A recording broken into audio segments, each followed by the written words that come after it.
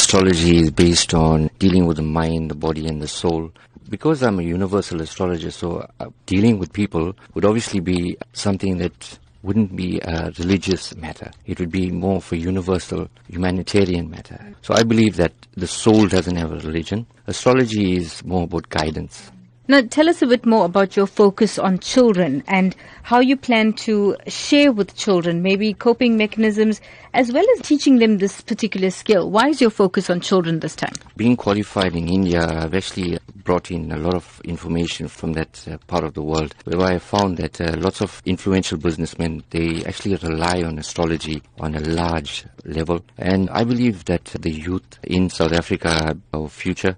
And if we give them a better understanding about themselves, not around us, we don't want to know anything around us. If we understand ourselves from within, we'll be able to adapt to the surroundings. From a teaching aspect in terms of astrology, I would actually advise them about character analysis, personality traits, more importantly about bringing out the best kind of qualities in them that will actually help them to grow and to become future leaders.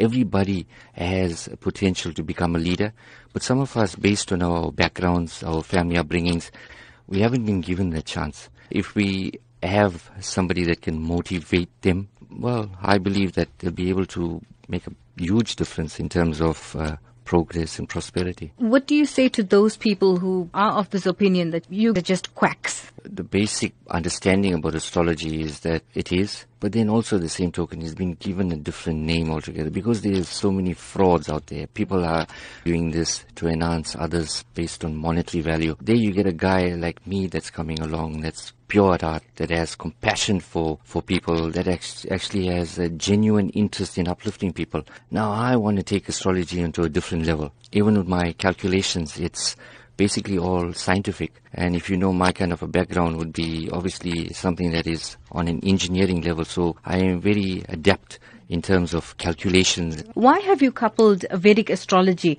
with life coaching? From an aspect of mind, body and soul, I think it's very important that if our souls are nurtured based on our upbringings, our bodies shine.